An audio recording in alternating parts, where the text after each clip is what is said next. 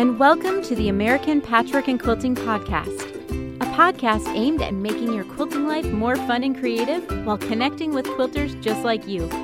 Join the staff of the magazines you love for a great episode filled with tips and tricks. Enjoy!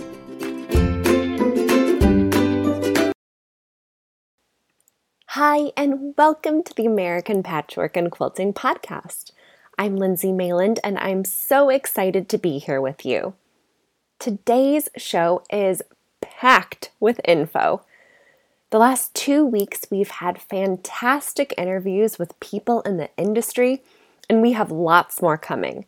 But this week, our staff wanted to get back to sharing some great tips to help you in your quilting journey. On today's show, we're sharing 10 tips for choosing fabric.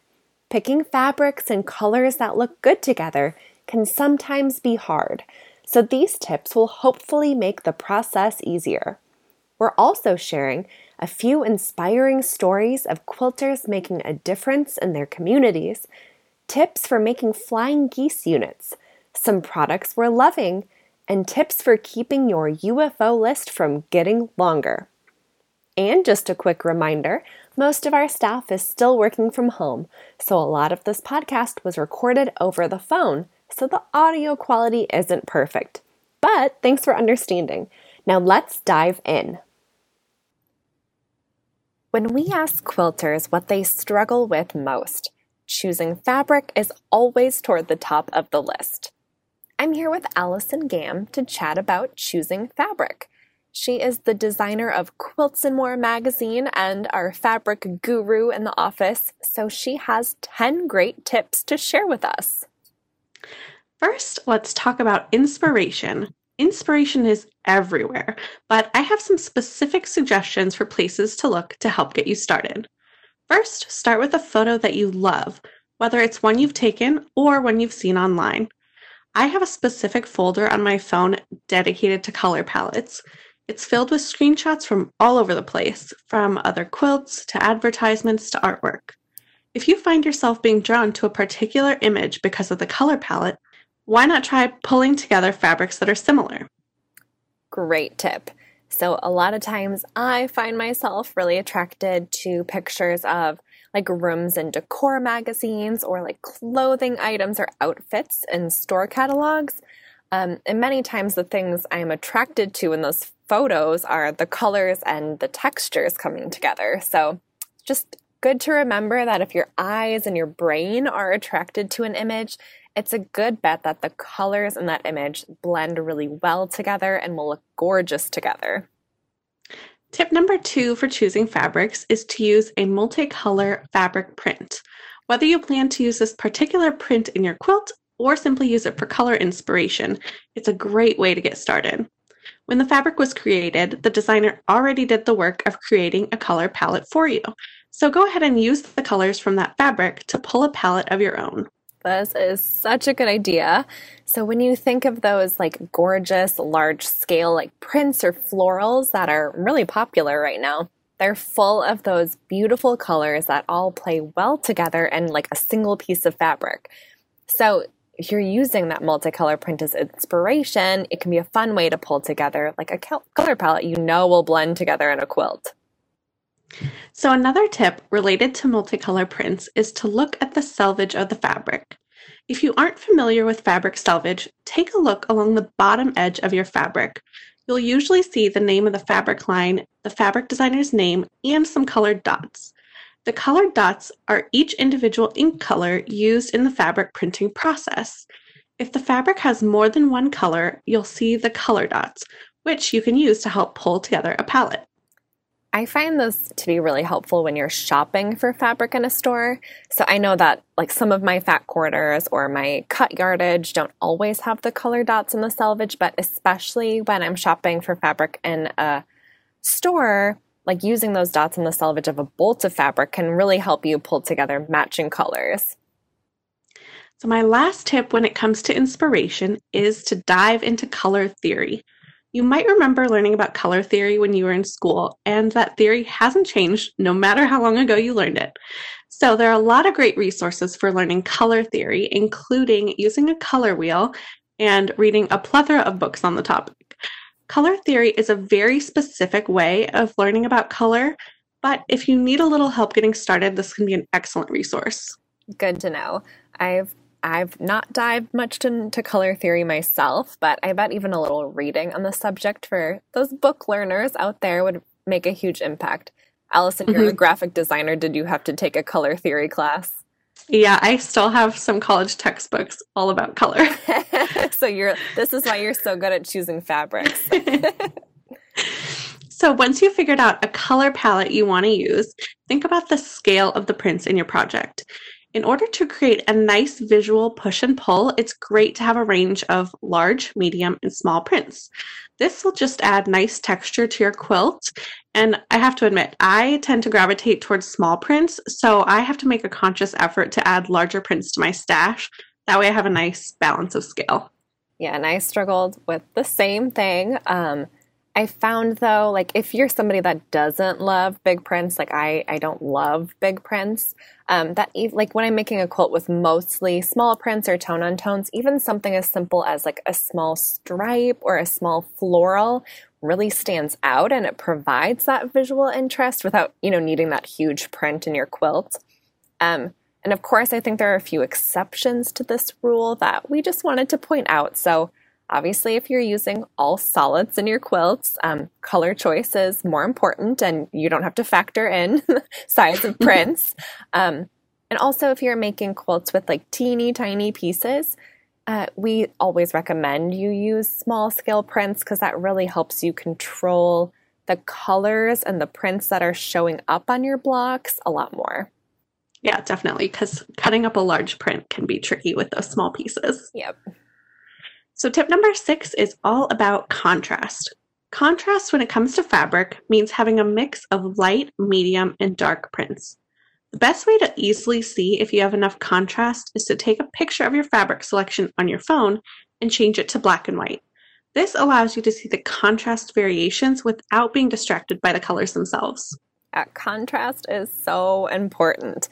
Like if all of your fabrics are the same in contrast, you really will get a quilt design that looks undefined or mushy. And Allison pointed out like taking a black and white photo, but there's a great tool called the Ruby Ruler too, that lets you look at fabrics through this like red filter so that you can see the values more easily. So you can find this product in your local quilt shop or, another red filter product. So once you've selected your fabrics, taking scale and contrast into consideration, think about where each of those fabrics will be placed in the pattern. Color and fabric placement can make a huge difference when it comes to assembling your quilt. In Quilts and More, we have a recurring story called One Block, Three Ways. This is where we take one block, use 3 different fabric lines and color placements to show how much you can change up a look of a pattern simply by where you decide to place each fabric. So you can do something similar by using computer programs such as Electric Quilt, typically referred to as EQ, which is a design program that allows you to mock up your pattern and fabric placement. Some patterns also come with coloring pages where you can color in different options for color placement. So this is one of my favorite parts about quilt-alongs and also your One Block, Three Ways in Quilts and More. Just seeing everyone's patterns made in different colorways is so inspiring.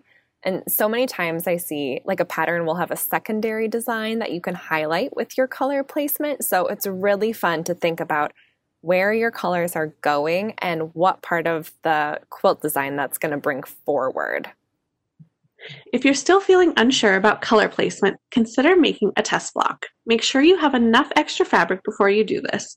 That way you don't run out when you make your actual quilt.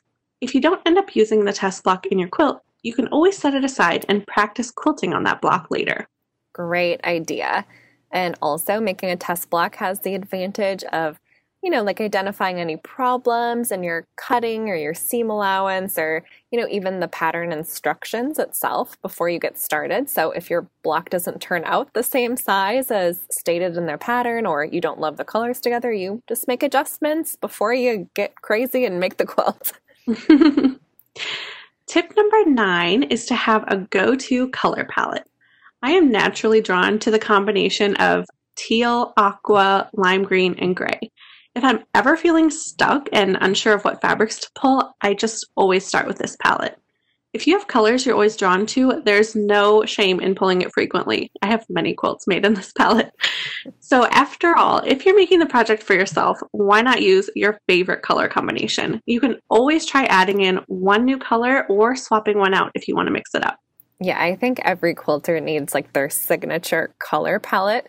And I know I've heard some quilters say that their palette is scrappy, which means it's all colors, which I love.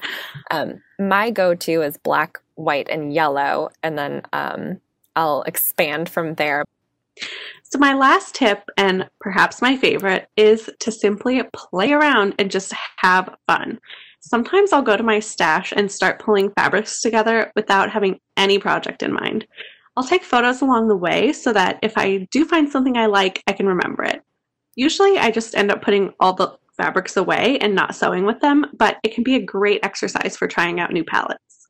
I love it. It's like a fun rainy day activity. And of course, what quilter doesn't love an excuse to play with their fabric? So I hope these tips for choosing fabrics has been really helpful and inspiring. And just remember that there really are no rules. These tips can help you find palettes and combinations that work best for you.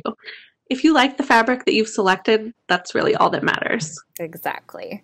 So we're so excited to share all these tips about choosing a color palette because this week's Sweet Quilty Home Challenge is to assemble a color palette based on inspiration from your home, yard, or neighborhood. So for those of you who don't know, our Sweet Quilty Home Challenge is something we're hosting on the podcast and social media. This challenge lasts 10 weeks this summer. It started on July 6th. And this program focuses on creating your best home, a beautiful place to relax and be creative. So each week we issue a challenge, just one small step you can take throughout the week to brighten your home and set your space up for sewing success. If you participate, you can use the hashtag SweetQuiltyHome on Instagram. You can also visit our show notes for a link to the Sweet Quilty Home page on our website, where we'll list details of each week's challenge and a lot of helpful content and videos. All of the podcast episodes these 10 weeks are coordinating with the week's challenge, so keep listening in. We're going to take a quick ad break, but hang tight. When we come back, Allison will be sharing inspiring stories about quilters making a difference in their communities. We are back with Allison for Quilting Changes Everything, a segment where we share inspiring stories of quilters making a difference in their communities. Take it away, Allison. If there's one silver lining to this pandemic, it's the fact that more and more people have purchased sewing machines with the goal of making masks. But now that they own machines, they're looking for more sewing projects. Alethea Montgomery, a sewing teacher in Duluth, Minnesota, has been teaching preteens and teens how to sew since 2018. This summer, she's more determined than ever to teach students the basics of sewing. I'm hoping to host more workshops this summer in case we have to go back into lockdown. I want them to have the basic skills, said Alethea. That gives them something creative and constructive that they can do all on their own. On a typical day, the sewing studio has 6 students per class, but she's had to adjust due to reopening restrictions. She now has 3 students per class and has asked students to bring their own supplies to avoid the spread of germs. Alethea has been sewing for many years and decided to pass on her love of sewing to a new generation. When it comes to teaching kids to sew, she said, it fit perfectly with my interests, kids, education, and creativity. And it's the pieces of being an elementary teacher that we just don't have time for in our day. We just don't get to do these fun, open-ended, hands-on projects during our teaching days. Though her classes focus mostly on kids between 8 and 11 years old, she's always welcoming of anyone who wants to learn, no matter their age. She first starts out by teaching her students how to operate the machines, sew in a straight line, and more. A lot of her students are interested in making stuffed animals, which is great, but she also wants to make sure that they know how to sew more practical objects, such as bags, pillows, mittens, etc. It's fun to teach them how these items are constructed, Alethea said. These days, students are learning to make masks in addition to other objects. A mother of one of the students said, We're very happy that we have a machine in our house so we can make masks whenever we want. Alethea is thrilled that she was able to open up her business even at half capacity so she can get back to teaching. She said, "After all, it's a good chance for students to practice their math skills in a practical setting and develop their reading comprehension by following directions, which is something they could use right now." We have one more story from Allison. As restaurants and businesses have started opening up across the country, protective measures are being put into place. Many businesses have started requiring masks, offering sanitizer, and some restaurants are even putting up physical barriers between tables. A restaurant in Mazomanie, Wisconsin is putting a fun twist on those barriers. Rather than hanging shower curtains or plexiglass partitions, they've decided to hang quilts. Many staff members at the old feed mill have brought in their own quilts to hang up in the restaurant. Samantha Atkinson, a staff member, said, "It just kind of adds to the whole ambiance of a beautiful place already. It's just a little more intimate for people and private." These quilt pieces have also become talking points for customers. Oftentimes, the staff waiting on the tables are the ones who made the quilts hanging near them, which allows for fun and engaging conversations between the customers and staff. The quilts not only offer protection and barriers during the pandemic, they also bring comfort and a handmade touch. Nancy Vist, the owner of the restaurant, said, "The quilts surround them with love and comfort, and I think that's something everyone needs right now." Nancy wants all of her guests to feel welcomed and safe in her business. When talking about the quilts, Samantha added, "They all have a part of you when you're done, whether it's a time in your life or whether it's something that's happening right now, for instance. We'll remember this for years to come." Now I'm here with Joanna Bergerino for Back to Basics, a segment where we share tips and tricks about a sewing tool or technique. So what are we talking about today, Joanna? Today, I'm going to share with you two of my favorite tips for flying geese units. Flying geese are probably one of the most popular quilt block units, especially if you make a lot of star blocks. I still remember making them for the first time, and it took a few tries before I was really happy with my results. Even if you've made them a few times, these tips will help you get consistent, accurate results. Well, I'm super excited to hear your tips, Joanna, because as a quilter, you really can't avoid flying geese units. And they're That's true. Not my favorite to make. And in fact, like one of my longest UFOs I have is sitting unfinished because I have to make hundreds of flying geese units and I just don't want to do it. So I'm excited to hear your tips and maybe I'll feel inspired. The first tip is specific to the stitch and flip method, in which you mark diagonal lines on the back of two squares, align the squares on the short edges of your rectangle, stitch on the line, trim to have a 1/4 inch seam allowance, and then flip open the piece you just attached. Many patterns call for flying geese to be made this way because you don't have to deal with any biased edges of cut triangles. My tip is to carefully mark the diagonal line on the squares using a thin pencil and follow it as closely as possible as you stitch. If your angle isn't 45 degrees, your pieces won't line up as well. Also, after you have sewn on the line, don't trim right away. I know that's what you're probably going to want to do. Instead, press the attached square, then fold it over to make sure you're happy with how the resulting triangle covers the rectangle underneath. If it looks good, trim the 1/4 inch seam allowance by either unfolding it and trimming with a rotary cutter, or carefully cutting the layers behind the attached triangle with scissors. That's what I usually do. It takes a little extra time, but I find it's really helpful because you can check the fit after you've pressed the unit. It ends up looking just like it will in your block. It's especially helpful if you find you press open your triangle, but its corners don't line up right with the rectangle. Bonus tip, if that happens a lot, try a scant seam, which would mean you would sew a few threads left or right of the drawn diagonal line. Great tip. Another tip I always use is I start sewing on the diagonal line from the top of the flying geese unit, so the corner that's in the center of the rectangle. I just always find that if I start sewing at the place where the corners from the square and the rectangle come together, My machine always eats the corners, and then you don't get that like crisp sewing line. So start from the middle. That's a great tip, Lindsay. I like to do that myself. The second tip is for when you join a flying geese unit to another piece. It's so frustrating when you have a beautiful flying geese unit, but you lose that sharp point on it when you piece it to the rest of the block. Whenever possible, layer your units so that the piece on top is the flying geese unit. That way you can see what you're doing and you can see the point as you're sewing the seam. When you get to the flying geese point, try to sew a few threads to the right of the point. If you hit the intersection exactly, you'll lose that point when you press the pieces. But if you're a few threads off, when you press it open, you should have a nice point. That's what I have today for flying geese. Just remember, practice makes perfect, and the more flying geese you make, the easier they become. Thanks so much, Joanna. We'll be back after this quick ad break. Now we're moving on to What We're Loving, a segment where we share some products, books, or people we're loving right now. Sometimes you just need a little creative project to work on between sewing larger quilts. So today, we're sharing some fun projects you can get shipped right to your house. The first product is the Modern Makes monthly subscription box.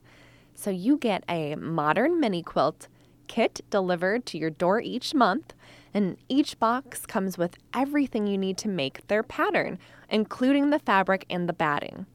What I love is that you also have the option of adding on supplies to each box to turn the mini into a pillow cover or to try hand quilting on it. So this means you can really customize each box for the project or technique you want to try. In the box we ordered, it also came with a cute little packet of tea, which was such a special surprise. The next product we wanted to share is a barn quilt kit from Tweedledee Designs. So this DIY kit comes with a pattern, a ready-to-paint 12-inch square wood board, painting instructions, and also the history of the barn quilt block. There are so many blocks available, so you can pick the one that really resonates with you. So you can paint it or stain it in whatever colors or styles you like. The kit doesn't come with the paint or stain, so you'll have to find that on your own. But it's such a fun summer project, and I think this would just be great for either displaying inside in your sewing room or even for a little garden shed if you had one. One last product to share is perfect for anyone entertaining kids or grandkids, or if anyone's doing homeschooling in the fall. It's called Quilt Cadets, and it's a program from Latifa Safir. So you choose one of these kid-friendly patterns, and then you can visit the Grown-Ups Only website for tips for teaching the little ones. So each project earns the child a variety of merit badges, and you can purchase those online. And the kids can also visit the clubhouse to share their projects and watch fun videos. I think this is such a great way to teach kids a new skill. And my favorite part is that the Quilt Cadets mascots are called feed dogs. So we'll link to these products in our show notes so that you can see more details or purchase them if you'd like.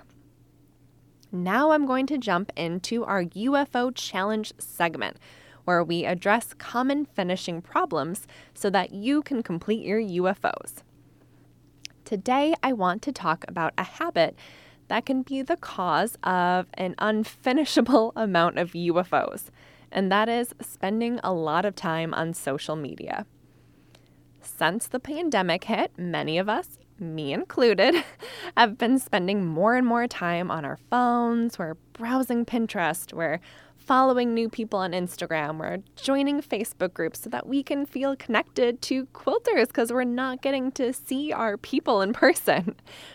Social media is a great tool for connecting with other quilters and for sharing your love of the craft, but it can also quickly turn into an overwhelming place where we're constantly bombarded with new patterns and fabric and quilt-alongs. And this can make our to-do list and our UFO pile grow larger by the day. So I totally have been in this position, especially the last few months. I've pinned a bunch of quilts I love to my Pinterest boards, and, I pulled fabric for a few of them, or I've seen a new pattern release from someone I follow on Instagram, and I start cutting the fabric for it, and all of a sudden I have too many projects and not enough time. And if you're like me, your UFO list was already a little too big before the pandemic hit. After a while, the excitement of the new pattern or the new project, it wears off and you're left with a mess in your sewing room and a big pile of projects you'll eventually finish someday, right? So we have a few tips to share to stop social media from adding to your UFO list. So if your current UFO list is very long, try rewarding a finish with a new pattern. So when you finally cross something off your UFO list, you can start a new project. This is very motivating for some people who love to start projects, but not necessarily finish them. So this just helps ensure that your UFO list isn't getting longer. It's staying the same size. Here's another tip. Instead of purchasing patterns or fabrics for a project you saw on social media right away, save it for later. If you can't stop thinking about the project or are still very committed to it a few weeks or even a month later, then you can go ahead and purchase the supplies.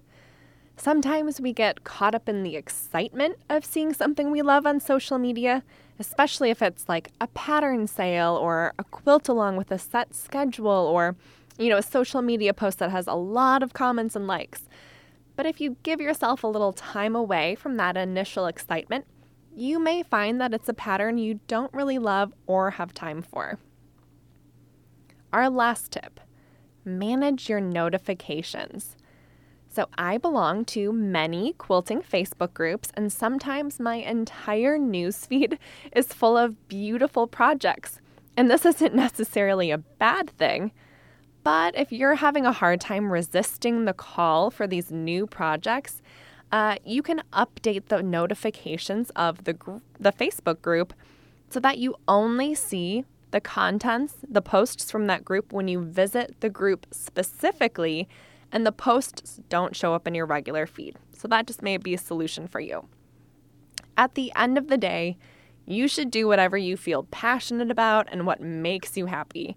But if you're struggling with the pressure social media puts on you to start new projects, we hope these tips help. Before we leave today, I wanted to share a fun opportunity for all our podcast listeners. At the end of August, we're doing a podcast show about how quilting brings us joy. We'd love to hear a story about how quilting brings joy to your life so we can share it on the podcast. If you'd like to share, you can email us your story or a voice memo at apqpodcast@meredith.com. You can also call and leave us a voicemail at 515-257-6870. Have a great week.